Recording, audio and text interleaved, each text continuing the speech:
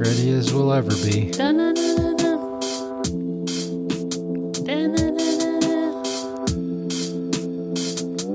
Nothing. Oh, I was waiting for you. Yeah. Marriott. Oh, I was just trying to read things off of your TV. Oh, yeah. Was that the Staples What Center? is that, LA? Looks like Staples Center. So clean. Oh, yeah. Look at that.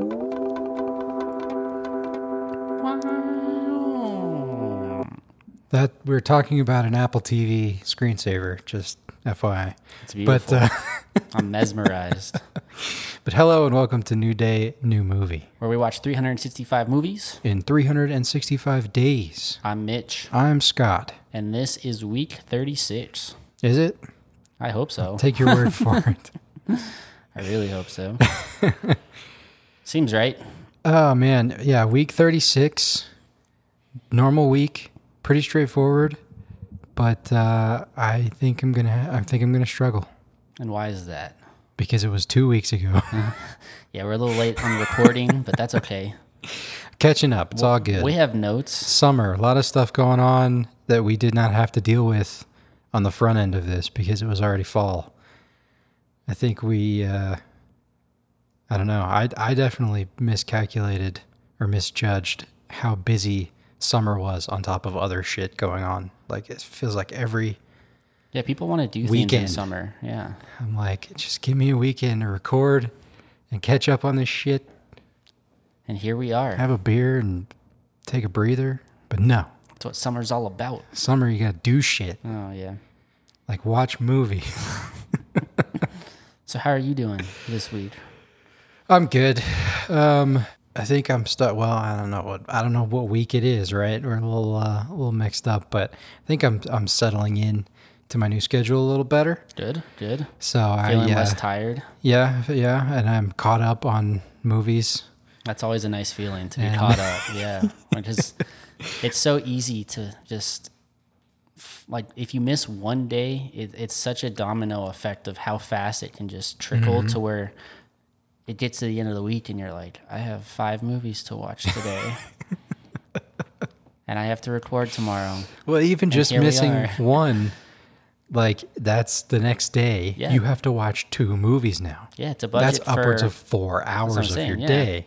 If you get behind further on that, you're just fucked, and it's so hard to catch up. Yeah, to budget for 2 hours, it's like, okay, it's tough. But then like to budget for 4 hours, Yeah. and you're like, oh shit, all right, well at least if I can try to start this one, but then like this other one's looming on me, and then maybe shit happens, and then you have to push to another day, and now it's 5.5 hours. And then you start looking at the times, right? The lengths of the movies, and you're like, I'll watch this one first. And then you get confused on what the hell you already watched anyway. And then you miss a movie that you were supposed to watch, and now you're it comes recording. to recording day, and you're like, oh shit, I have an extra movie I didn't account for. And now you're recording 5 days into the next week's episode. We've so, never experienced this. This has never happened to us. Yeah, this is what we think would happen. We're definitely not recording late, and it hasn't almost been an entire week since we should have had this one in the bag. Yeah, absolutely not. But anyway, week 36. How are you? I'm good. I just got back from a journalism camp with the kiddos. Had some ups and downs between all sorts of things that I'm not necessarily going to get into, but the kids overall had a good experience. They were able to figure out their theme for the year for yearbook, which is always super important because that's kind of, as they put it in the camp, once you have your theme, all of your stories will funnel through the theme, and that's how you kind of produce Interesting. the yearbook at the end. And seeing all the work that they have to do, I don't envy them. Yeah, what is journalism camp? So Do they have to write stuff? Do they get assignments? Is it more of a they do a have teaching assignments. thing? Or? Yeah, it's more of a learning, teaching thing. It's an opportunity for them to come together like outside of school to be able to like all of the editorial staff was there, so they got to start making decisions as to what their yearbook was going to look like, the design. What was the overall message that they were trying to push for the year, and then they'll start getting into coverage and everything, but to try to worry about all of that stuff ahead of time, or like at the beginning of the year will just set you back because events start the first day of school. Like, so you have to have all this stuff planned before you can start, going out and Your start's doing your already story. kicked off. You don't want to fall behind. So it's just a good opportunity then to get a What little were bit we ahead. just talking about? Yeah. Our Wow, life. that fed in seamlessly. Really nice. Completely unintentional. But as we always do not always. I don't know what week we started it, but what's in the news? Or was that not the news? I guess that was kind of newsworthy stuff. It was kind of newsworthy. I was just talking about myself. Go how I ahead. was doing. All right, two things. Number Yeah. one, you mentioned it either last week, a few weeks ago. I don't know. Time is irrelevant to me. But Top Gun Maverick has officially grossed over $1 billion. Oh, it did it. It I did it. missed that. I So missed the memo on that one. Like you were saying, Fuck Tom yeah. Cruise's His first. $1 billion. He's in the $1 billion club. Yep. Slightly different than the Mile High Club, but probably the same perks. Same perks. You're getting laid. And then my other bit of news for the week. My Big Fat Greek Wedding has officially started filming its third movie in Greece. There was a second one? There was a second one. I didn't know that. But Michael Constantine, who played the father, though, the guy who's like, you give me a word, any word, I'll tell you the roots of that word in Greek. He passed away, unfortunately. Oh. So the story's going to carry on a little bit without him. But I'm really interested to see the direction that they're going to take this movie. Kristen is Greek, and it's one of her favorite movies. Really? One that we watched early in our relationship because it's kind of like it helps you understand the Greek family because it's very similar. Really, it's that. There's just like 100 Nicks in the helpful, huh? family. Yeah, this is. I've never seen it, so You haven't seen it. I feel like Oh. I've seen clips and I've heard references, but I've never actually seen it. But So, yeah, I saw that pop up, and I was like, I have to share that. Interesting. It's relevant to Kristen and one of her favorite movies, and the Greek lifestyle and culture, and Windex cures all. So I'm excited to see. Well then, Do you have any news? yeah, I too have some.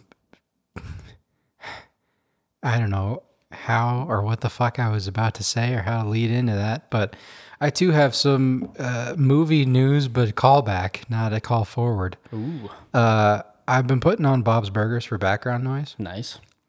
and I forgot how many songs they have in the show. Oh, So the movie being as musical as it was definitely on par with the show. interesting. And there's a lot of other references, obviously. Obviously you missed, but I missed as well. So I'm kind of excited to watch that when it comes out, like to watch it again. Yeah, just to see if you can catch some of those things you might have missed the first After go I've seen some, because Felix, the brother of, I forget his name, the brother they thought was the bad guy in the movie, yes. but it ended up being the lawyer. He's been on the tail end of accusations of doing it. Well, he's been on the tail end of being the baddie. Ooh. So yeah, I feel like there's more references to be had there, to be got, that we did not got. Yeah, sometimes we don't get the dot. Yeah, we because didn't get at them. every time we see a movie and we discuss it, it's really just a first impression of the movie. Yeah, That's all we give you is our first impression. There's That's never all we have. there's never any other research or afterthought. It's just like, yeah, that was good. I mean, some movies we put a little, we look some stuff up, but yeah, for the most part, that's all we fucking have time for. So. And that's kind of funny that we mentioned that because I was watching Corridor Crew this past week, and Yeah, when's the last time you did that? I try to catch their episodes. I appreciate what they do, but they were talking about RRR, Okay. and they kept talking about like, oh well, in this moment, like I caught this in my fourth watch through of the movie. Your fourth watch. And I'm like, okay, that's a 3-hour movie, number one. But also I caught this in like, hour number 11 of viewing. but also like, that's what you get when you don't have to have 6 other movies. Yeah, you get if to you talk can about. watch the same movie 4 times. You can watch it and pick up different things every single time and pull it and we talk about it and move on to we don't get that. stranger, weirder movies. like this week. Yeah, let's So, jump into that this was the week. news. I feel like y'all are trolling. But movies this week, Mitch. On Monday, we watched Spiderhead. Tuesday, Mad God. Wednesday, Lightyear. Thursday, Duel. Friday, The Do-Over. Saturday, Jungleland. I'm going to say Jungleland. Jungleland. And on Sunday, The Fortress. Jesus. How are you supposed to say it? Jungleland. It made sense that way, but like, if you want it to just roll off the tongue, Jungleland. It's not like why a so much name emphasis on or- the land? If you want the land to be emphasized, Anyway. make it its own word. Why would you combine the two? It sounds like a old motel, like the Jungleland band, the Yeah. Jungleland 5. See, you can see where I'm coming from. I don't feel like I'm being that out there by mentioning Jungleland versus Jungleland. Fair. But to each is their own. On Monday, you picked a movie for us, though. Yes, I did. Spiderhead. All right, touche. You They win. put it together. You win. Monday was Spiderhead. In the near future, convicts are offered the chance to volunteer as medical subjects to shorten their sentence. One such subject for a new drug capable of generating feelings of love begins questioning the reality of his emotions. There should have been a comma there, but whatever. So even the short synopsises have Spiderhead. does whatever. Chris Hemsworth ends up dead. That's all I got. Spoiler alert. I don't know. We've never cared about spoilers. Yeah, we talk about spoilers all the time. Yeah, that dude flew himself into a mountain. Yeah, on a crazy trip. Yeah. Drug trip, not a like a vacation trip.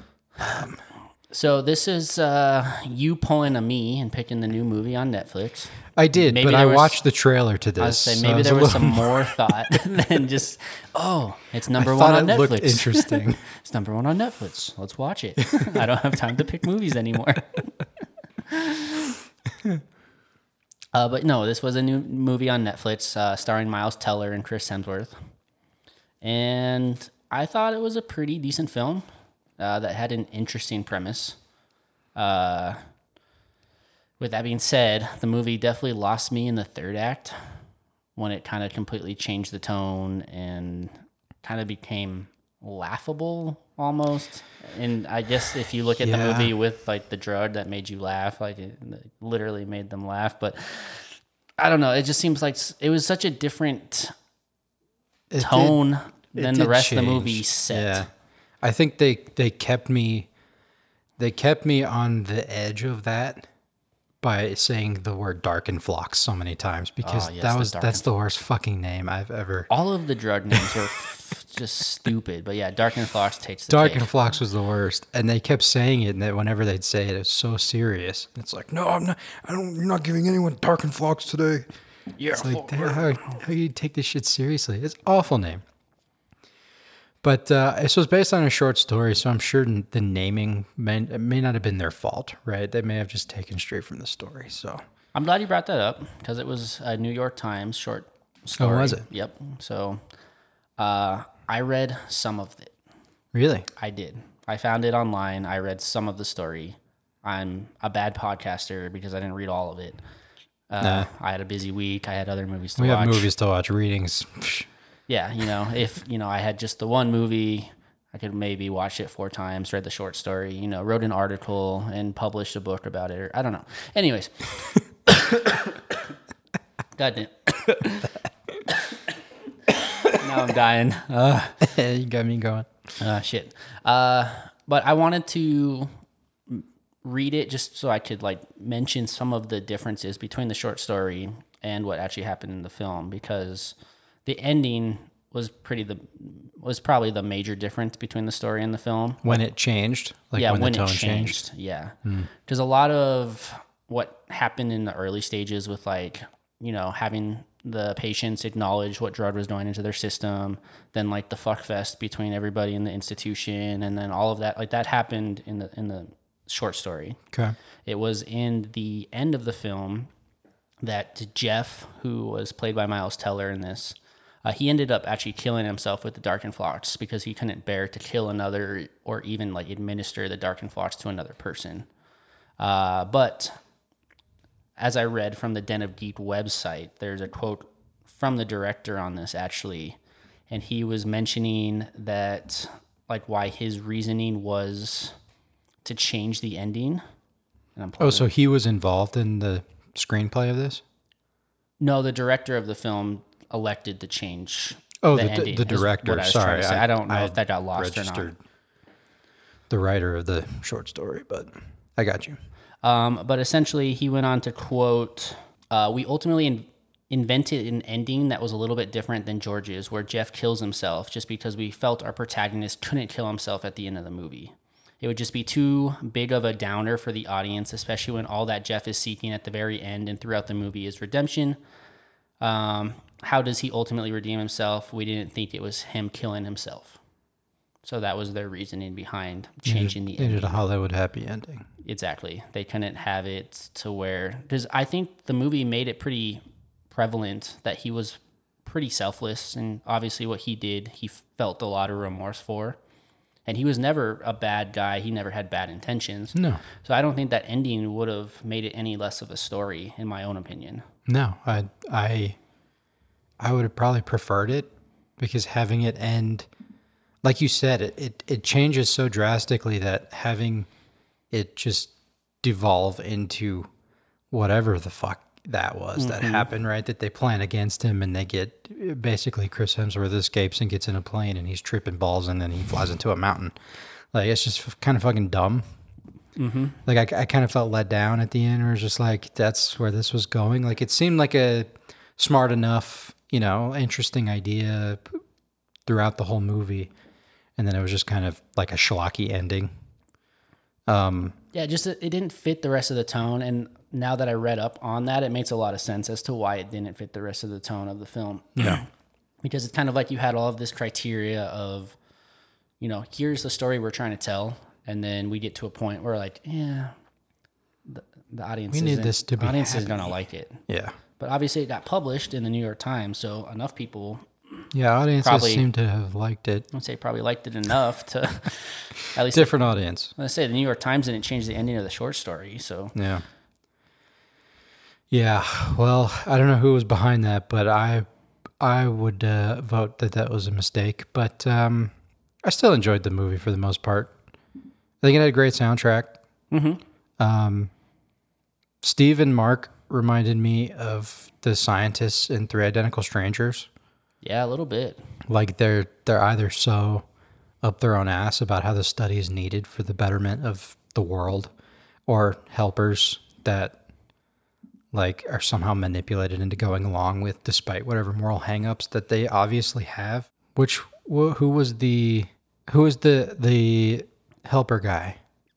I didn't write his name down, but he was the one who I was kind of specifically talking Mark about. Pydwo as Verlaine. Is that who you're referencing? Like the assistant? Yeah. Yeah. Oh, that was Mark? Yeah, that was Mark, huh? Yeah. But Mark specifically, like how he got on with the good intentions kind of thing.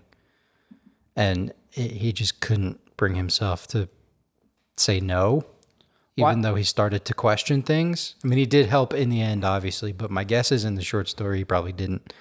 See, like I said, I read the first couple pages of the beginning and then like kind of the last couple pages at the end, just because I was busy, but I wanted to read some of it. And I had read somewhere that the ending was the most drastic, so I just wanted to see how the start was. I didn't quite get into the meat of what happened. I mean, the way that Chris Hemsworth portrayed his character. Oh, dude, he plays a pretty good sociopath. He's a very good sociopath. And he's also very manipulative, but also in like such a... Well, he's got that charm. He's got that Chris Hemsworth charm, and that's what I'm saying, right? is like it works for Mark's character, right? It made sense as to why maybe he was under, Chris Hemsworth's thumb the entire time. It was just like, hey man, like just remember at the end of this, like this is why we're doing it. This is what we're doing. Like he could use those encouraging words to make him do and manipulate him in any way that he wanted to. And then also like just looking at the man, you're like, you don't want to upset him. He'd fucking kill you. He's the god of thunder, So I get it. I get it. But I think that's something that this movie did really well. Is I thought all of the acting was really good in this movie. Yeah, I agree. I mean, my biggest problems were just, some of the plot holes that I think even the short story had a little bit. But, you're trying to enjoy yourself, so why get into the nitty gritty as to like, well, this wouldn't have happened because, blah, blah, blah, blah, blah. Yeah. Like, whatever. Like, Sure. I'm going to watch it, I'm going to enjoy it, and that's how it's going to be. Sure. I think just like I said, I had a kind of a sour taste in my mouth from the With the ending, change, yeah. with the change. Well, and then I think, which is around the time where it kicks off changing drastically, but the whole millennials comment was really weird. Like, it stood out to me. Yeah. I mean, I don't know how old Chris Hemsworth's character, right? I don't know how old Steve was supposed to be in the movie, but I mean, Chris Hemsworth's 38, right? He's born in 83. He is a millennial. Yeah, he's right up that alley. Him talking shit about millennials. I don't know. But yeah, I agree that it took a turn. But again, I think looking back, I think I enjoyed the movie for the most part. I'd probably recommend it if you're looking for something to watch. I would say, yeah, I found more enjoyment in it than boredom. Yeah. And that's why, like, I would That's have all to... we can ask these days. I'd have to give it a 1. I would as well, I'd yeah. say the third act definitely had me sway in my decision just a little bit and wanted me to give it a 0. But I was like, overall... I was asking for it. I was like, overall, like, it was good. I enjoyed myself. Netflix, nice job. Good job, Netflix. Where the fuck were you when I was doing my Netflix pitch? Whatever.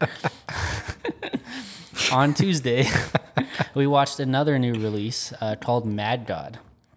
So a corroded diving bell descends amidst a ruined city, and the assassin emerges from it to explore a labyrinth of bizarre landscapes inhabited by freakish denizens. So this actually came to me from a student. One of my old students who graduated a couple years ago, he texted me. He's like, "Hey, mister, you need to watch Mad God." And I was like, "Oh, I haven't heard of that one. I'll go ahead and look for it, add it to the list." And then I was like searching for it, and I couldn't find it anywhere. So I texted him back. I was like, "Where's this movie? Did I even get the right name?" He's like, "Oh, it doesn't come out till this Friday." So we watched it on Friday. We watched it on the following Tuesday as soon as we could because we had a week lineup.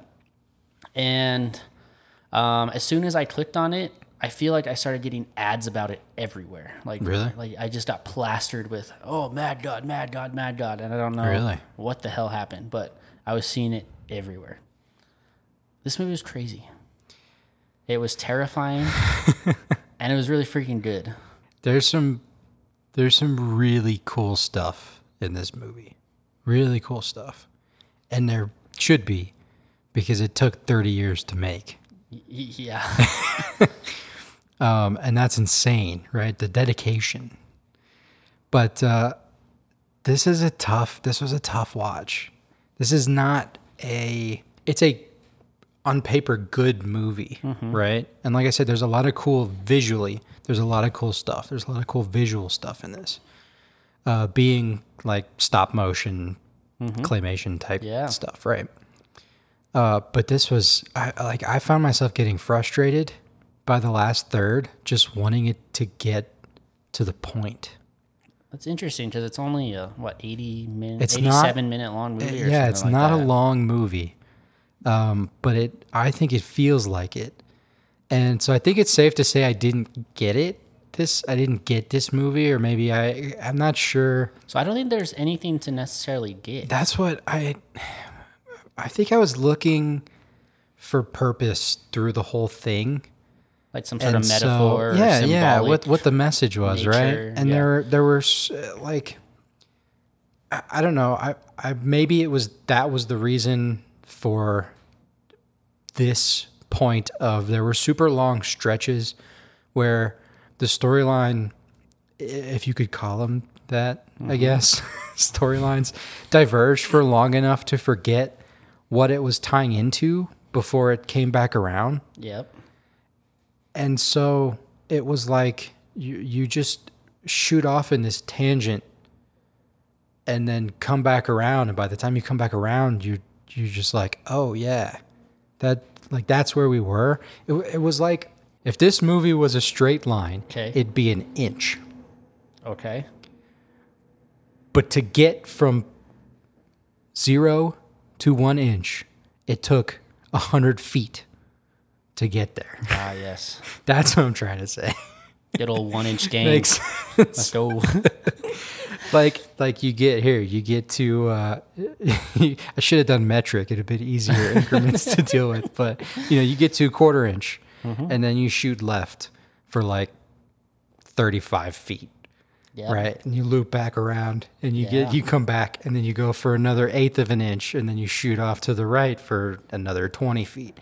And you just repeat this until you get to the final inch line. See, I think it's there was interesting, no though, reason that like you're saying that it was like a linear 1 inch because it was storytelling, but ultimately in that third act that you're talking about of like when are we getting to the point, it essentially circled back around. And I would say this is like just a life goes on and continuation of like it's more of a cycle than it is like just a single story that they're telling. Because it seems like everything that happens is destined to continue to happen, and it just like this snowball effect of coming back around. I get that. I just feel like it wasn't, maybe for me, it wasn't satisfying because of the frustration that I felt by that point. Because it did feel like it was a linear thing that just kept offshooting and coming back, and I don't know, man. Like once I picked up on the pattern, it just kind of was 87 minutes of waiting for the tie-in, and then getting there and not getting any further, and waiting for the next tie-in and getting there, and you didn't really get anything out of it, and then waiting for. It's just like, man, it's a struggle. It was a struggle for me. I think if you're trying to look for like a storyline embedded in this movie, like if you really think hard enough, you can find something. Sure, but I don't think that was necessarily the purpose of the film, and I could be completely wrong. But it just seemed like that, right? And maybe you're right, and I'm not saying it has to have a big metaphorical, purpose or whatever, but it just seems like the type of movie that would have that. So I think in expecting that, or maybe expecting something deeper, I don't know. I didn't get it. I kept trying, but I just couldn't arrive at a point that I was satisfied with, and I just, like I said, this was super impressive visually. Yeah, the visual. Especially starting out, it gave me, what's that, like, it was on HBO, it was like a kid's show a long time ago, like Crash Box or something. You know what I'm talking about? It reminded me of like 90s kids shows, right? 30 years ago when this started, you're right. It's fucking straight 90s stop motion. That's when he got the idea. It just took him. But yeah, this was a lot. It was very visual, as Scott said. Like, everything was just shown to you. There was really nothing except what was happening to move the story forward, if you could call it a story, right? Like you saw little elements of all of these different things that eventually kind of culminated at the very end of, like, I don't even know how to, like, kind of a circle of life type thing. But again, I'm digging too deep into what I even think. I don't. Like, what I was impressed by was, number one, like the use of stop motion. Just thinking about how time consuming it was to do all of that. Fucking year. But then also to incorporate like real life actors and like some sort of like green screen or blue screen, like integrated into the stop motion. And then to the layers in every scene. There's so many layers and so much detail. And then to have like those people actually interact with stop motion was just like insane to me. I couldn't imagine like how much timing and precision all of those shots took to achieve the look that they wanted. All the like doctor shots and But like visually, a masterpiece. I don't think this is something for anybody who has a weak stomach. No. Because it depicts some really horrendous things. Pretty grotesque. And it almost seems like the movie continued to try to one-up itself as it went. Because, like, you get out of a scene, and you're like, wow, that was really fucking, like, just gross. Unsettling.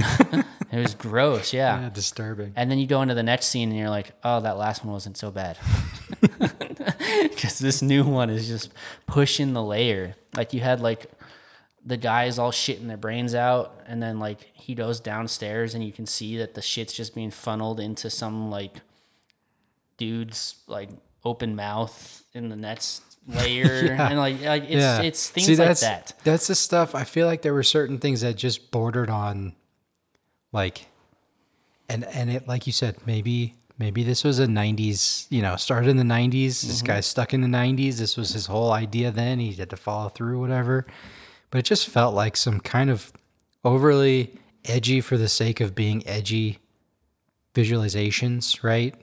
Like, that's why I guess I was looking for more of a purpose to certain things, but sometimes things went so over the top that there wasn't, I don't know. I didn't get it. I think that's just the conclusion that I'm going to sit on, because I don't feel like I got it, and I feel like what I was trying to get was, I don't know.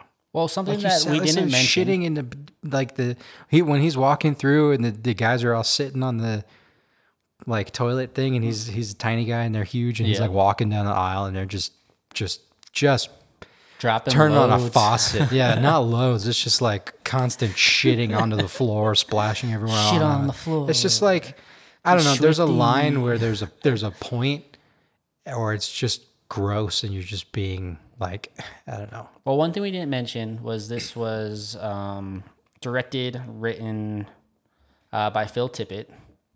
And if you've ever clicked on his IMDb page, he's known for pretty much doing the visual effects on a lot of movies, but like Jurassic Park, Starship Troopers, RoboCop, Return of the Jedi. And I think this was just like, he has all of these ideas of what he wants to, incorporate in those movies, but he's always dialed back by like the Spielbergs of the world. So he's like, all right. Yeah, I'd buy that. I'm going to make a mad god. Yeah. And I'm gonna do whatever the fuck my creative mind says I want to do, because I can do it, because I'm a badass, and we got this movie. So I'm interested. It didn't seem like, as a special effects artist, designer, whatever, engineer, whatever tier of special effects you're involved in, as a portfolio piece, this is top tier. Top tier. As a movie, I give this a 0. Okay. This was a tough watch. This was not enjoyable.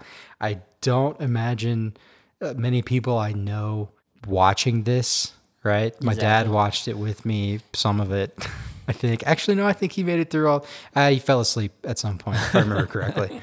So, during that visual masterpiece, he fell asleep? I think he turned over and, yeah. And then had one Put hell it of out a of his nightmare. mind. But yeah, I'm gonna have to unfortunately give this a 0. I appreciate the effort and the artistry, but as a movie, as an enjoyable movie to watch, nah.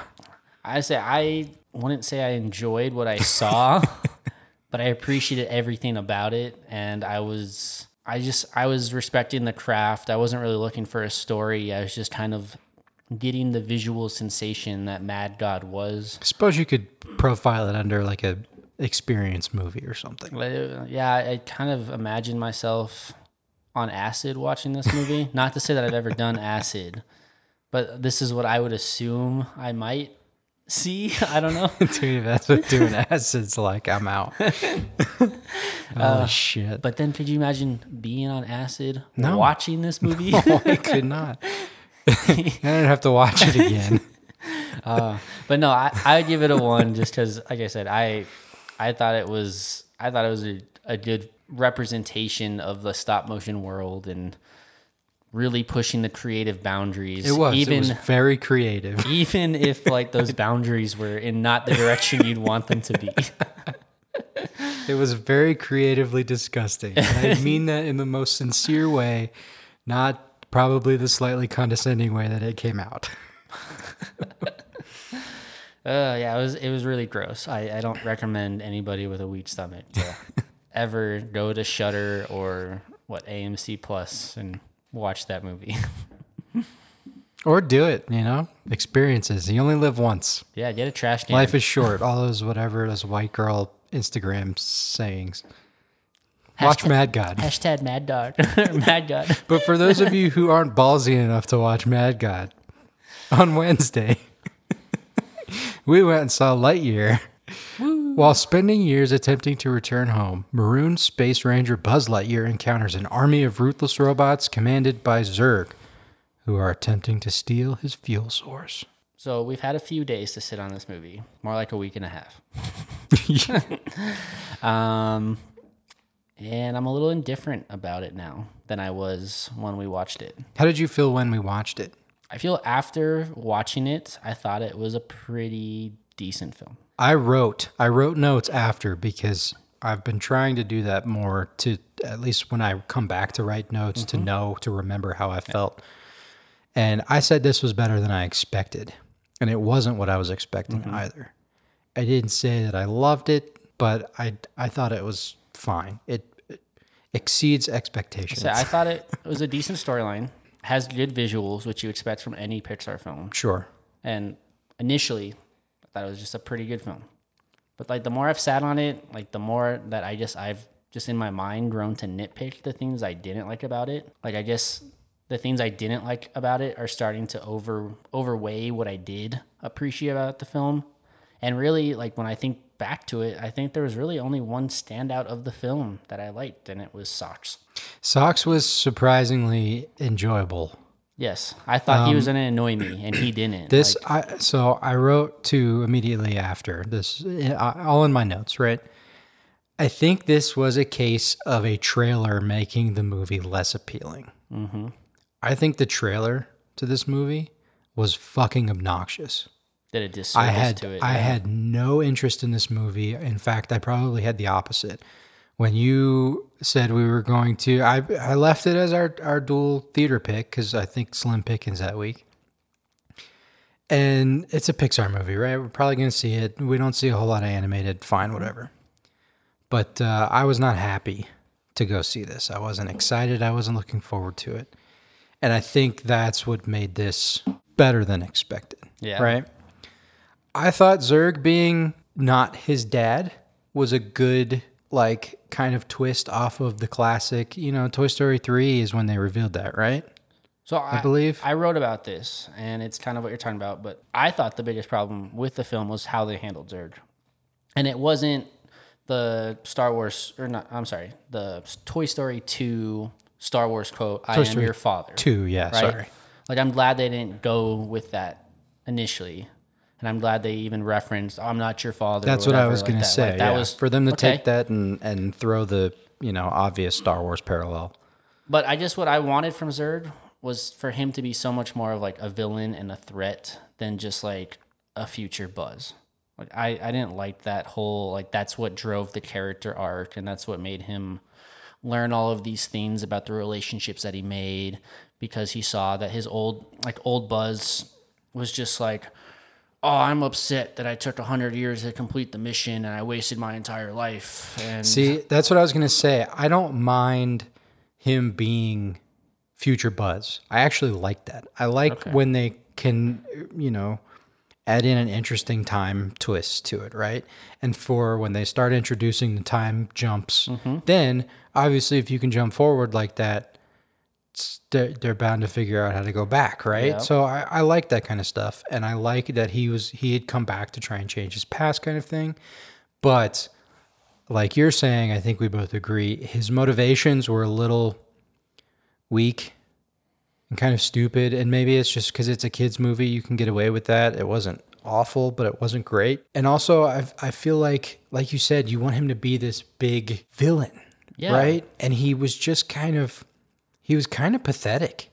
He was kind of he was such a caricature of like a selfish Buzz that it almost wasn't even interesting, right? I mean, I don't know. It wasn't super satisfying. He wasn't the greatest antagonist. So I think what's kind of crazy though is like how much lore there actually is in like Toy Story movies. Really? Like if you didn't know this, Buzz Lightyear already had his own TV show. Buzz Lightyear's Star Command or something like that was a TV show that ran for us. And it gave a lot of backstory to Buzz and the crew that he was rolling around with. You mean real life TV show? Real life TV show. Oh, okay. But that was supposed to also, I think, be incorporated in the Toy Story universe as like, that was a TV show kind of similar to like Woody's Roundup type thing, right? Okay. That was also in Toy Story. And at least from like that knowledge, like there is a real life Zurg. He's originally from a planet that I don't think I can pronounce, but they call it Planet Z.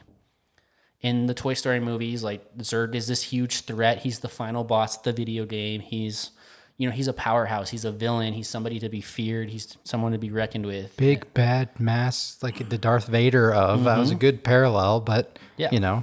And I guess like that's something I can say that I did like about this film is because of the direction that it started to head at the end of it. Because at the very end of the film, Buzz and his crew is heading to Planet Z. And if you caught the quote where old Buzz was like, "Oh yeah, I borrowed this ship and equipment," that means there is a real Zurg somewhere, so they can still incorporate this big powerhouse. If this that big happens, threat, that's cool.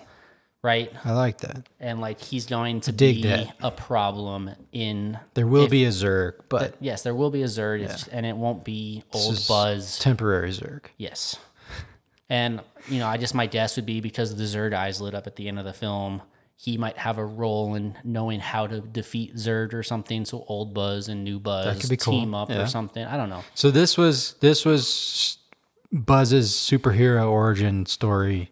Essentially, I guess, yeah. Kind of deal. This is like it seems like the Marvel tactic to introduce, and they can now make an infinite number of movies with him as the quote unquote hero. I think that's a good marketing plan, right? Yeah, You milking know, that money. Milk that shit. Milk that money, baby. Milk that money, cow. I don't know. I just like overall as like an animated film, I thought it was pretty good. It's fun. I didn't necessarily like how they had older Buzz, and we have difference of opinions on that. That's fine. I like the idea. I don't like the execution, I suppose.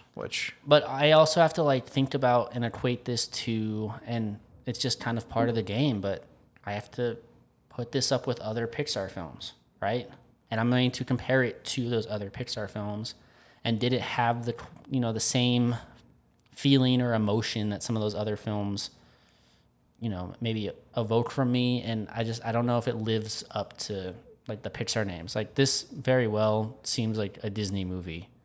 And that's a weird thing, right? How there's a separation. We've talked about this before with Encanto, I think, and did we watch something else? I think especially Encanto. Yeah. Conversations similar to this. And so, like, now that you say that, I would have given this a 1, and now I'm questioning that because you're right. This is Pixar. Like, Pixar's no fucking joke, right?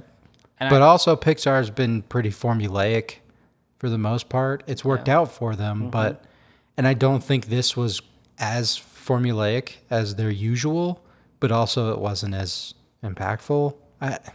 It's hard, right, as a company when you have built such a reputation that you have to continue to like, I just almost one up yourself.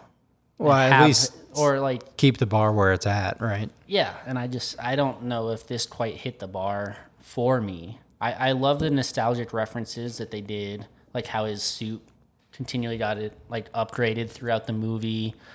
You could be like, oh, where's his wings? He's had wings, but it's not until like the final. Like, all right, I'm going to save the ship type thing, and the wings come out from the jetpack suit, and like, or the evacuation of the ship that he was in gave him the wings, and it was a cool escalation to see all of that. And I think the final ship that they were flying off in was like the same ship that he came in the box in Toy Story. So like there's little things, little details. There's little details and intention behind a lot of it. Story-wise, I was like, this just doesn't have the same spark that some of those other Pixar films have. Well, with that, what would you rate this? And again, I think I have to just go back to like equating this to Pixar films, but I think it would be a 0 in terms of a Pixar film. I think I could maybe like it more, but again, I don't have... This or Cars? Oh, this is much better than Cars for me. We're not going to get into that discussion again. Cars is great. Fuck you. All right. Before I give my rating, I will lodge one further complaint. 3 after credit scenes is unacceptable. That's excessive. And for this, I don't mind the ones that are like a little after the credits start. Embedded a little bit. But any after credits, like full credits scenes, I think are bullshit. But a little snippet while people are walking out the theater, fine. But this one straight up after the very, very end. Like the Pixar lamp dude played, then a lengthy Disney castle sequence that I don't even think I've ever seen. It was so long. I've never seen a full version. I think that usually ends a Pixar film. Really? Like that. I've never made it to the end, I guess, then. So like this is after that. The end. The third of an actual- after credit scene was after that. And for that, this is a fucking 0. No more after credit scenes. Fuck you guys. Yeah, that was way excessive. Way excessive.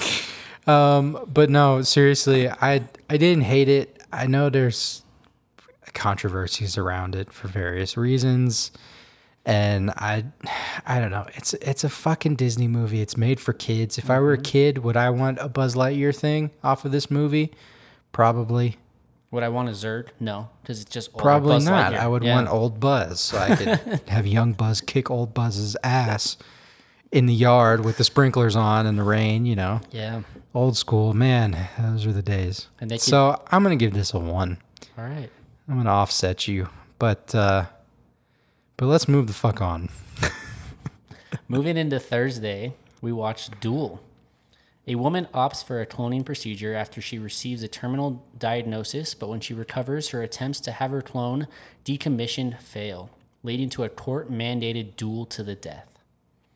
So this was one of my picks. It was something like that we saw a lot of trailers for, I feel like. I feel like we saw something before theater movies at some point, but did it release in theaters? It did release in theaters. It wasn't a wide release, and Okay. I don't know if we never made the effort to go see it, or it was never in Dolby, or if there was something always more like for us to be inclined to go watch over this. Like it seemed interesting to me, so I'm glad it ended up being on a streaming service kind of during this entire podcast. AMC Plus, by the way. AMC Plus. AMC. AMC Plus. AMC Plus. Amped. Plus. AMC Plus. I don't know. I like this movie though. It was definitely weird. Not like Mad God weird, but like kind of like it was kind of set in this like pretty dystopian world where, if someone's dying or has a critical illness, they can clone themselves to have like a version of themselves continue living. So I guess maybe like It was all framed by the companies as so your family wouldn't miss you. Yeah, It's like a selfless thing, right? It's all a Yeah. manipulative. Oh, spend more than you'll ever make in your lifetime and put your family in debt or whatever. Yeah. So that they won't be sad kind of thing, right? For classic corporation kind of bullshit. But the only caveat, and something that rarely happens, is that when the original doesn't die, then there must be like the duel to the death because only one of the same person may live. And Duel with an A. I didn't find this movie for a while. You were looking for Duel I was with an looking for E? duel because the movie is about a duel, but it's a duel of duels. yes, So it's spelled duel. DUAL. What was Confused crazy yet? though was like the characters in this film were super dark.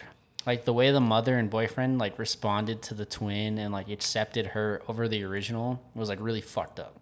Yeah. Like one at like the reveal when the mom finds out about the cloning process and she had tended to prefer the clone already to her own daughter and then locks her out of the house and was like, no, this is the daughter that I choose to believe is my daughter. Or the boyfriend like immediately like starts going on dates with the clone and doing all of these things while the other one's still alive. And like, that's the point that like you move on, but like, wouldn't you want to move on after this person's like not living anymore? But like, the clone was more enjoyable. The whole point of every character in this movie was the most selfish version of humanity possible. Yes. Right? Everything was so black and white and pushed, cranked to 11 that even the dialogue between everyone, how they spoke to each other was so blunt.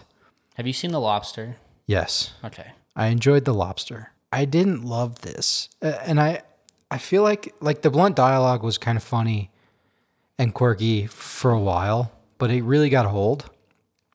And I think to this day, I'm still not sure about how I feel about the ending, if I Okay. liked it or not. Because that's what I was going to actually bring up for Scott's thoughts. Scott's thoughts! Because I kind of did like the ending for this movie. I didn't hate it. But I was interested to kind of hear what you thought like everyone's motivations were. Because obviously the clone comes back from the woods, impersonating the original. And I just wanted to kind of hear what your take was on all of that. Because I think there's multiple ways you can look at the ending or approach it. And I was interested to see like, well, ultimately, she's right back where she started, right? And that's kind of what was the point part of maybe a little bit of Mad God blood into this one. Because the point was she came full circle. She started out miserable. She went through this whole change, whatever. She's becoming, I don't know. Like I said, everyone's just the most purest selfish version of themselves, right? And for the clone to end up who hasn't learned any of the things she's learned over having this, near death experience, basically, to take over as her and pick up right where she left off with no change and just miserable. It was just kind of, it was one of those where I felt like they wanted you to be like, classic, right? Like, of course, we're all miserable and whatever, right? I don't know. I didn't feel like I said, I think there's a lot of ways to kind of interpret what happened. Because obviously from, again, what I recognized was the original, after finding out she wasn't dying and realized she had to go into this duel, she started training aggressively. Like she was ready to kill her clone. She started taking care of herself. She started... she learned a lot about how to actually live a healthy lifestyle. She started doing things. She started bettering herself. She was learning all of these things that probably she would have never learned because of the relationships that were in her life previously. And she had a good relationship with her, or she had a good discussion towards the end, right? Things were turning around for her husband or previous husband, however that did or didn't work out in the year that they were split. But the clone, right, was the aspect of, it was full of life, understanding all of these new things. And it was happy to fit into that lifestyle that she had previously. But it was because of the relationships with her mom, her boyfriend. Yeah, all the stuff in her life put her back where she was. Yeah, they brought her down. And that's what the clone started to realize at the end of this. The world puts you in misery or whatever. I don't know. But I just my question with all of that was, the clone obviously poisoned the original because she knew she couldn't win the duel. Yet the original was almost willing to die.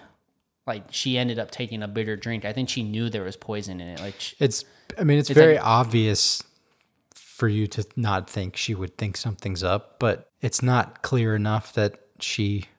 they didn't come out and say it, that she and that's what I'm knew saying. Something was going on. What was your take on it? Because my take was she intentionally took the bitter drink. She was aware of the family's motivations, and I don't know. It's a complicated. They were happier with her, kind of thing. She was like, whatever. No, I disagree with that. I think because she recently, like I said, she reconnected with her ex-husband, and she has a new, by the end of the movie, she has a new kind of outlook on life, right?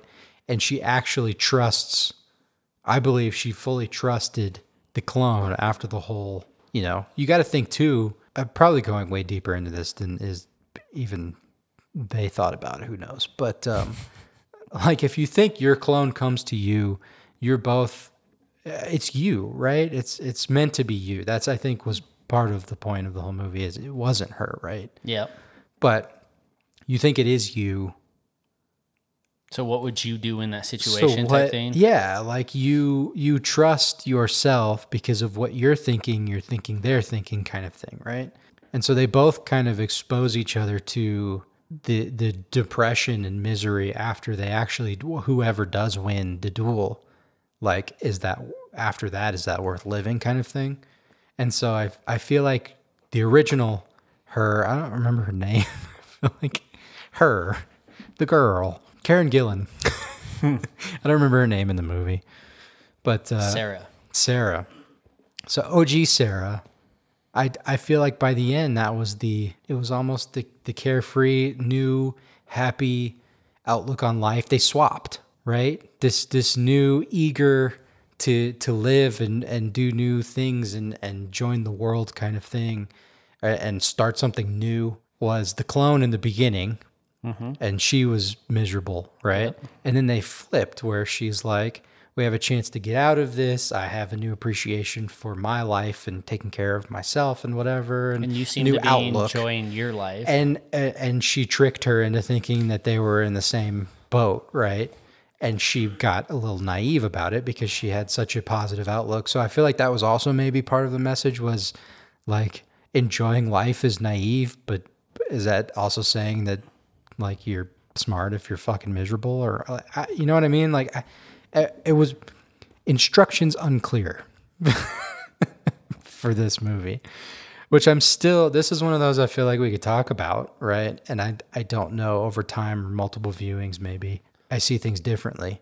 Well, I think what's hard too though is like they showed the original Sarah, like she was bleeding either from her mouth or from her nose or something, but there was never any footage shown that she actually died, which could insinuate that she just gave her clothes, crossed the border like she originally intended, and then went to go live her own life. And, you know, the clone came back to impersonate being her just to fall back into, I don't know, like, I don't know why would you come back as the original instead of just coming back as the clone? Like what did that serve? Because I think coming back as the original and the boyfriend and the mom being supportive of the original coming back at the very end at like the stadium and supporting her insinuates that they had something to do with maybe the poisoning, right? Because I suppose it could. Because they distanced themselves from the original. Take it that way. I guess she never had a resolution with her mom necessarily. But with the boyfriend, husband, whatever the fuck he was. Boyfriend, I guess. Yeah, and it wasn't like she was looking to take him back. Like they were, right? I mean, you'd kind of assume the clone dies, you're back with the original, you'll be sad for a while, but you had the original, right? Like, you know what I mean? It's so dark to talk about, right? It's fucked up. We're talking about a person. It's really fucked up, but that's the black and white of the way that people think in this movie kind of thing too, right? But also at the same time, if the original dies and the clone doesn't turn out to be everything that, you know what I mean? Then you're like, wow, the person I actually knew, and right? See, I guess my thought was that the boyfriend and the mom liked the clone much more because they had control over her actions and they wanted to be... They were influencing her. Yeah, and they were essentially the poison that kind of killed the original in a sense. Like... But their spirits and their things. But what is the motivation for impersonating the original then? She could have just came back as the clone and been like, yeah, I'm here. I'm the clone. Well, I know, win, but I guess. That was my thought process, was like, if they liked the clone so much, they wouldn't want to see the original because they knew the original has been changing, been distant. So, like, we know the original has been training for this day. This other one, the clone hasn't been training. So how do we kill the original so that we can keep the clone under our... See, I didn't think that was the way things were going. And that's what I'm saying. Which is interesting, yeah. Like, there's a lot of black and white in the film, as you're saying, but I think the ending of this is very gray as to, like, what actually happened. What do you think happened? Who had a play in it? Did, you know, original Sarah actually survive and was also part of, like, the entire conspiracy of, like, well, you know, if you're the original and the clone doesn't show up, that's, you know, the safer option of you not being looked into as much versus the original, you know, running away or something. I don't know, like, what that all... I mean, logically, the original would have just as much, right? The original doesn't want to die now. So they would go to whatever lengths to kill the clone before the thing too, right? I mean, any logic you try and throw behind it works both ways. I know. I'm just saying it was... A lot of things happen in not the way that you might expect. It's open enough, I guess, that you could think too much about it. And I think which I think is what we're doing. I was going to say, I think what's also hard is if you've never seen this movie, you have no idea what the fuck we're talking about. Yeah, you're right. We did just talk about the end for our entire discussion. without even. Well, what do you give it? I liked it. I think it was a little odd with like the dialogue and the bluntness of everybody talking, but after I like accepted that's just how this world was, I was entertained, and I am still having my own interpretation of what happened at the end enough to watch it again, to maybe have somebody else watch it with me, and then we could discuss like, all right, what was your take on the ending? Did original Sarah live? Did original Sarah feel like, okay, I'm never going to get out of not having a relationship with my mom and my boyfriend, so I'm happy to die so that you can take over because I don't want to deal with that shit? Or I don't know, like there's so much interpretation. It'd be a 1 for me. Let me give this a 1 as well, because this was an interesting conversation, but I also just think I enjoyed watching it for the most part. I think there were things that I'm still, like we've talked about plenty, in the middle of the week especially, right? So it's a Thursday movie. Mm-hmm. We got movies before, 3 movies before, 3 movies after. If you call the next one a movie. Well, we'll get there shortly. But I think having a movie that could potentially be relatively deep in the middle of the week is tough, right? And I don't think that I thought about this hardly at all after it. Yeah. So, and I would definitely watch it again, especially after talking. So I think I enjoyed it enough that I would give this a 1, and it's a fine watch if you're looking for something to watch, right? Whatever. 2 1s. So, yes, this next non-movie that I disgracefully chose, The Do-Over, on Friday. 2 down-on-their-luck guys decide to fake their own deaths and start over with new identities, only to find that the people they're pretending to be are in even deeper trouble. Okay. Scott? First off, in my defense. Okay. I picked this because we've mentioned multiple times in the last couple months even, I think, how we were enjoying the Adam Sandler movies of late, right? Mm-hmm. Of recent Adam Sandler movies. Also, I happened to, a couple weeks ago, throw on that Norm Macdonald talk show on Netflix. Yep. And it was for background noise. And the first episode had David Spade on. And he just seemed like a pretty chill, cool guy. Mm-hmm. And they were talking about this movie, and it seemed fun. Like, they're talking about stuff outside of the movie. But I was like, you know what? Let's give it a shot. Now, that was one of the biggest mistakes I've made in recent times. Yeah, my first comment was, Scott thought he could get the trifecta. Murder mystery, hustle, and now the do-over. Well, you don't get the 3-peat, buddy. As this movie sucked. This was shit. This was back to what I would expect from an Adam Sandler movie, right? This was like heading back to not Dick and Jane. What's Jack and Jill. Jack and Jill. Yeah, whatever. This is back to like Jack and Jill era, right? This it felt at least. Product placement in this movie was insane. I think it had every popular like top 10 chart country song from 2016 in this movie or 2015. Oh, I'm sure the first time Florida Georgia Line came on, oh, dude, I was done. Just like I was ready done. to shut that shit off. I hate Florida Georgia Line, and I was done. And it was like super lowbrow humor, but like the cringiest of lowbrow humor.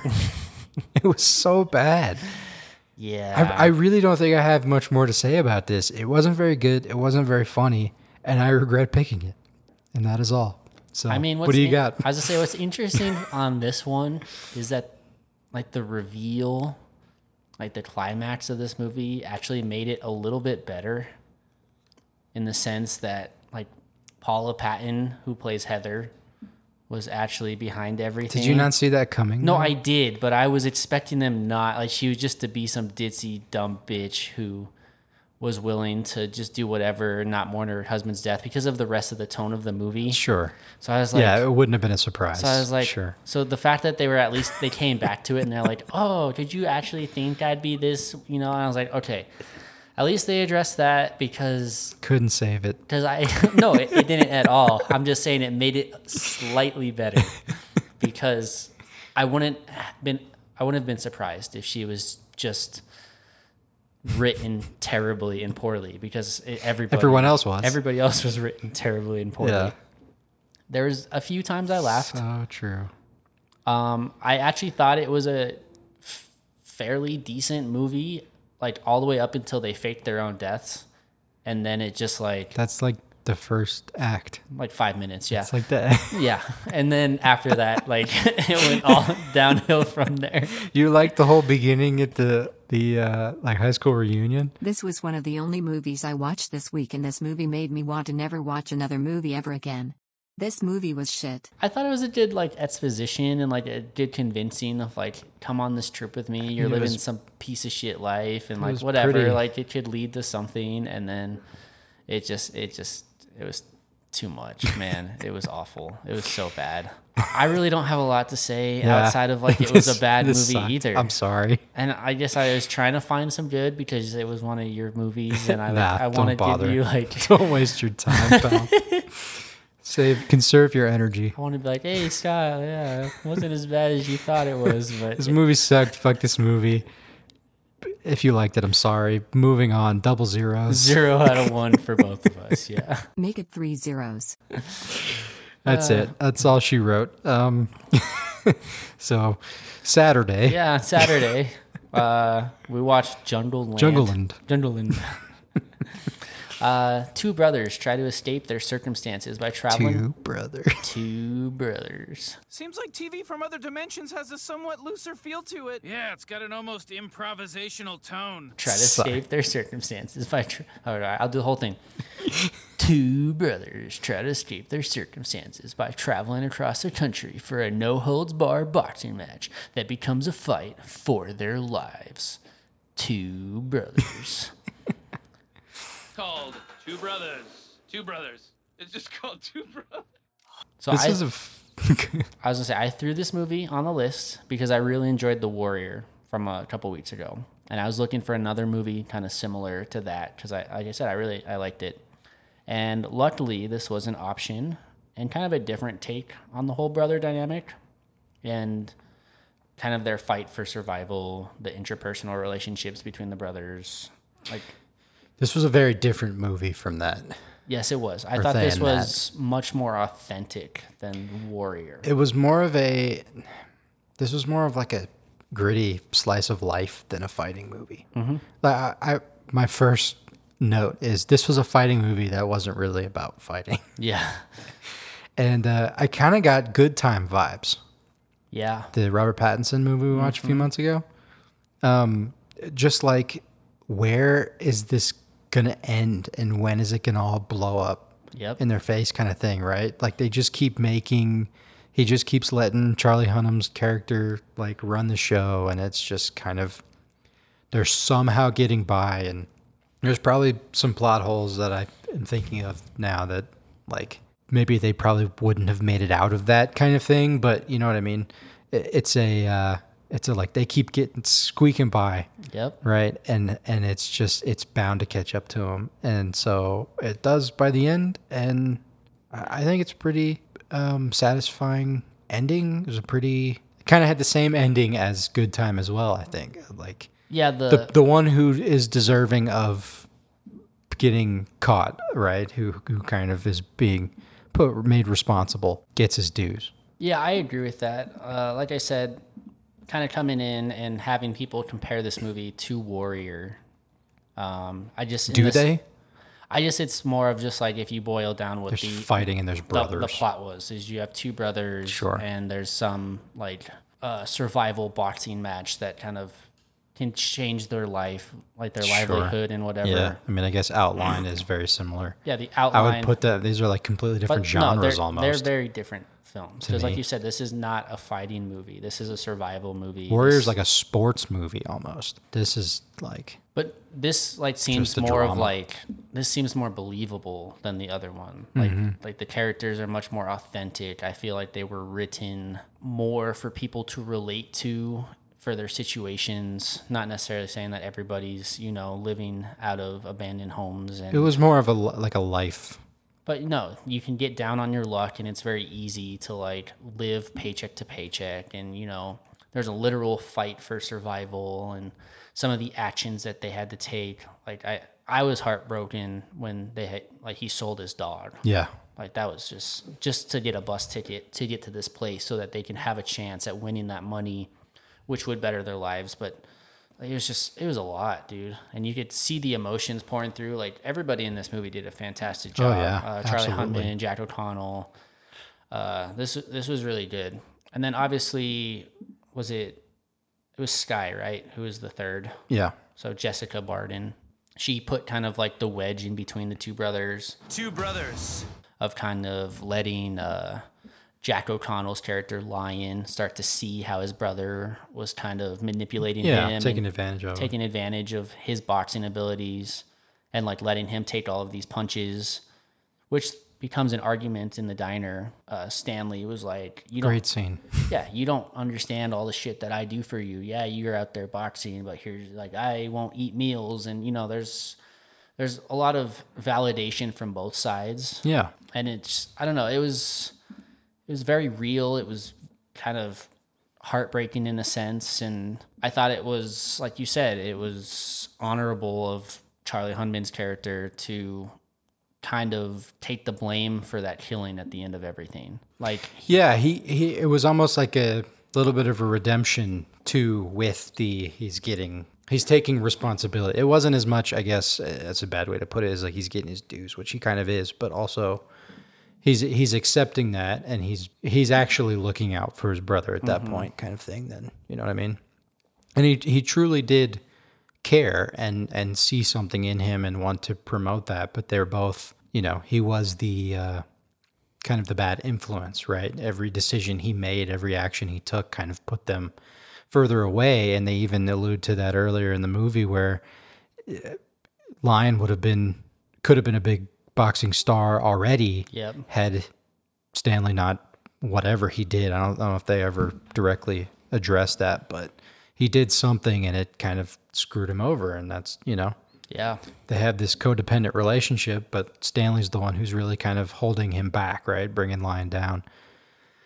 And so by the end, Stanley kind of realizes that and lets go. And yeah, he's willing to take, the heat for everything that happened when he was kidnapped and Lion came in and killed all those guys. And he's like, well, my brother can have a better life if I just leave now, and he can take that prize money and go do whatever he wants to do with it.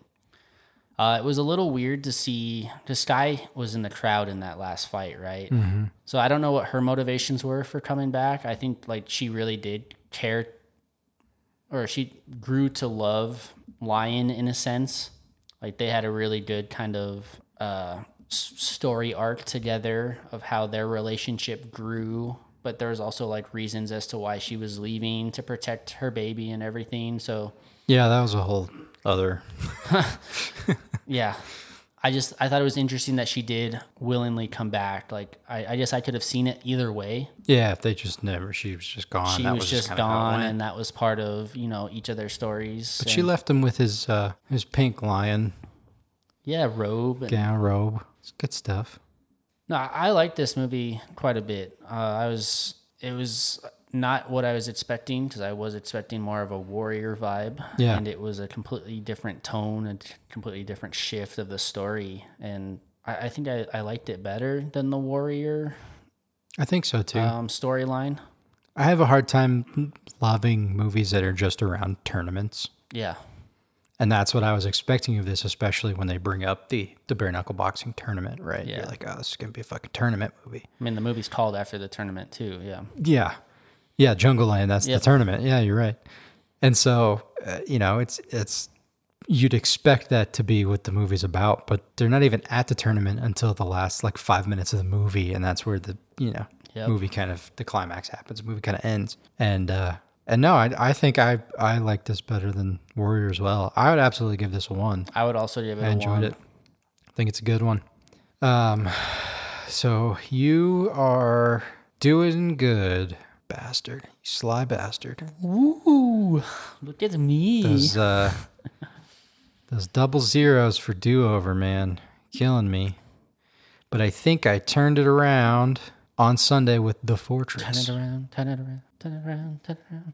Turn the beat around. Oh, yeah. I was like, where are you going with this?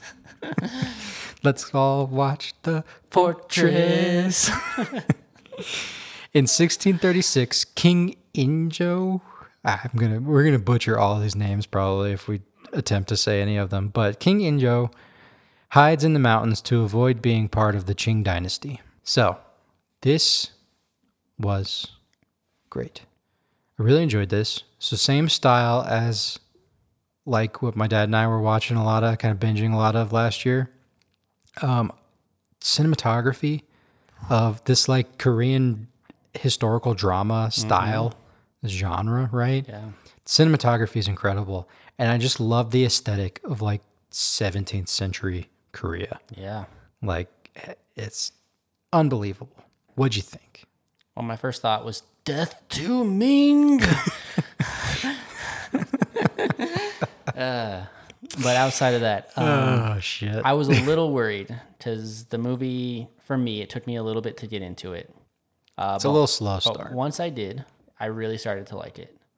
Because, like you said, it was a slow start. I was afraid we might be going down that 47 Ronin story and plot of just a lot of dialogue with nothing really to support it. But then we got like a bunch of great action scenes. We had beautiful cinematography. We had this like super interesting political battle from the advisors as to like what the king should do. I love that shit. And then like a Love it. really thought out like internal battle for the king as to like how to best lead his people, protect them for their own survival. Because just the way they wrote their characters and like introduced conflict and was, like I said, had these different point of views as to like what everybody thinks should happen, but it was ultimately up to the king to say like, this is what we need to do for the survival of our people, even if it's not in our best interest, and even if like we bring, you know, dishonor to our family and everything we believe in. And like it was so good. And I thought like even all the side storylines in this movie had such purpose to the overall like plot Depth. and depth. Everything's Yeah. so well written. Everything we've watched is like this. Like I love it. But so something kind of different from like what we were talking about with like Duel, but this movie had a lot of gray area that was created in the film. Like nothing was black and white. Like there was logic to every decision or opinion. And I don't know, I just thought it was a really great movie because of that. Like you could see all of these different point of views. You could see where somebody was coming from and why they thought of something. And the respect between at least the two main actors on opposite sides, right? How they both almost completely understand the motivation for thinking that way, but disagree. And here's why. And it's like it is like a logic battle. It's like oh my God, it's so good. And also like to put yourself in a position to where you truly feel that way. Like you are so willing to Fully selfless. I was gonna say for your people, for your that's what I'm saying. king. They were willing to like, if you disagree with me, just cut my head off now.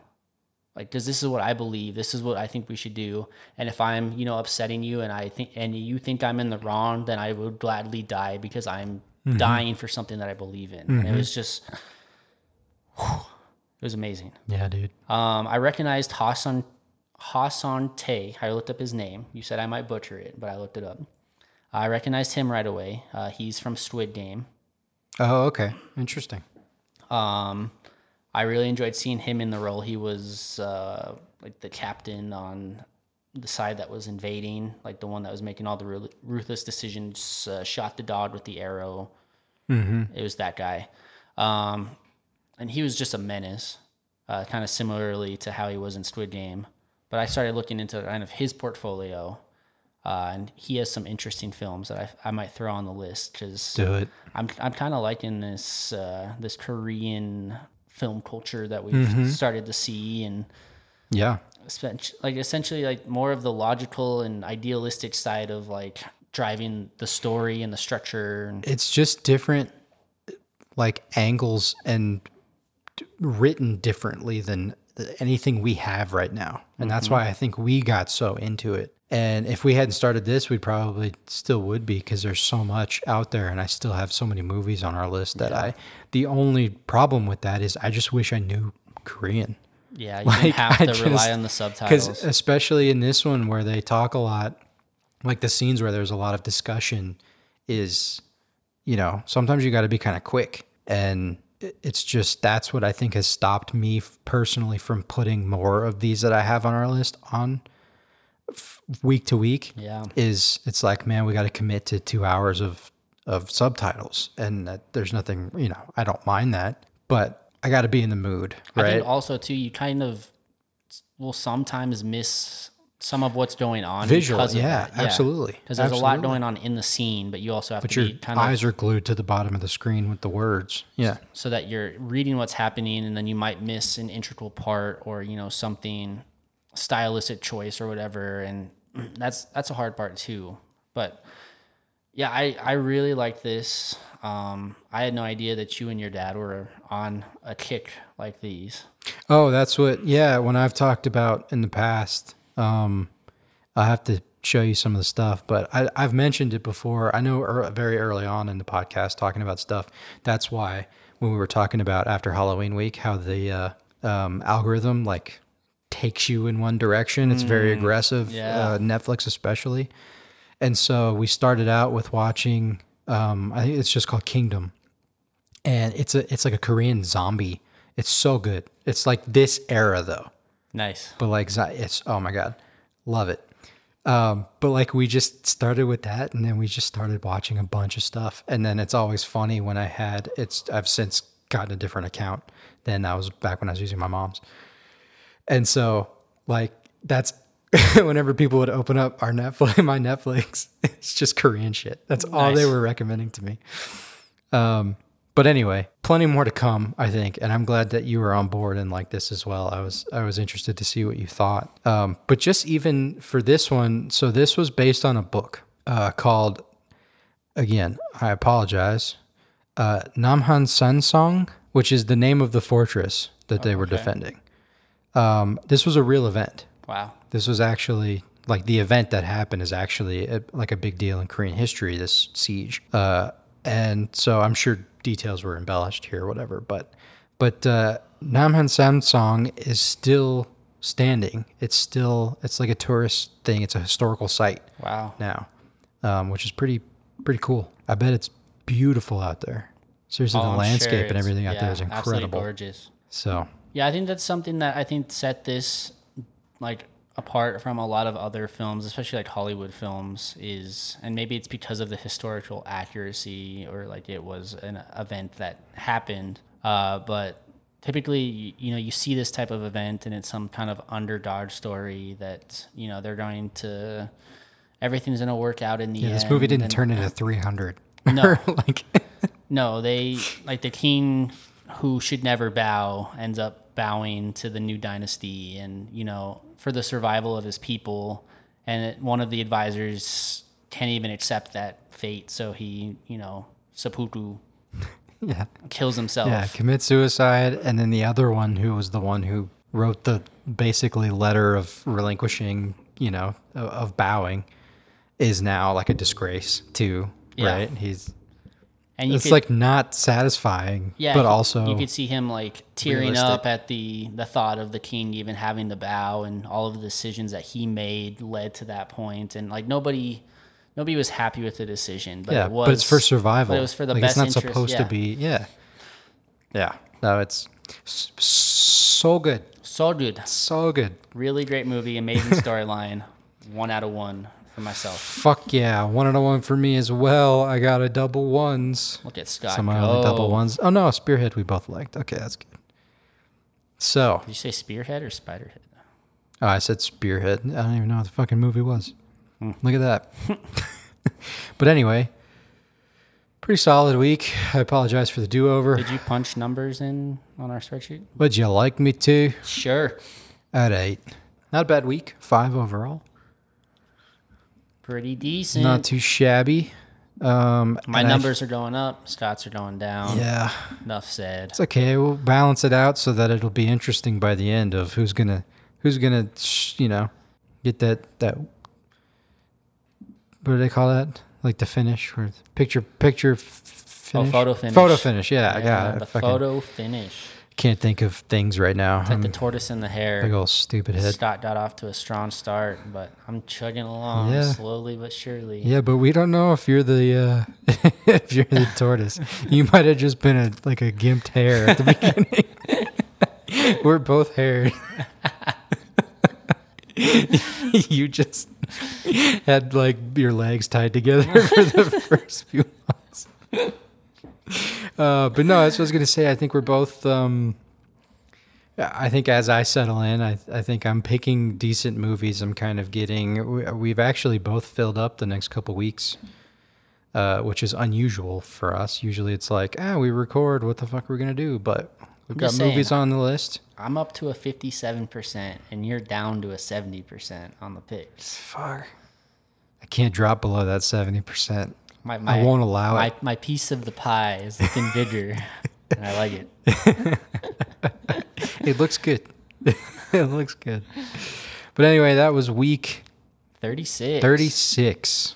And I'm excited for Thor: Love and Thunder. No, that's not next week. Nope. That's next week. I'm confused on when we are because of where we are in the schedule. But I think that wraps it up. I don't have more to say. I say typically we get all of our stuff out in the intro, yeah, so there's not a lot been left having in the fatty outro. intros lately, so hopefully that's enjoyable. I don't know. But anyways. We appreciate you tuning in to the Ending M podcast. Check us out on Instagram to see our movies of the week. And besides that, we thank you all for tuning in and listening to Scott and Drag it on. We thank you very much. Thanks, Kate. Bye. Bye.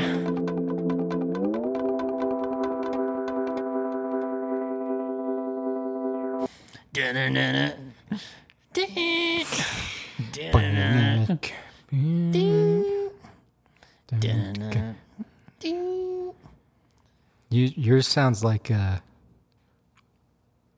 weird metal version of her. Yeah, maybe I'll have to do a metal version of our intro. Dude, that'd be sick. For our I guess our last week is gonna be Halloween, huh? Is it? No, our first week was, so it'd be the week before Halloween. Yeah, I don't understand how dates and math works, so I fucked that up, but that's fine. Okay, bye.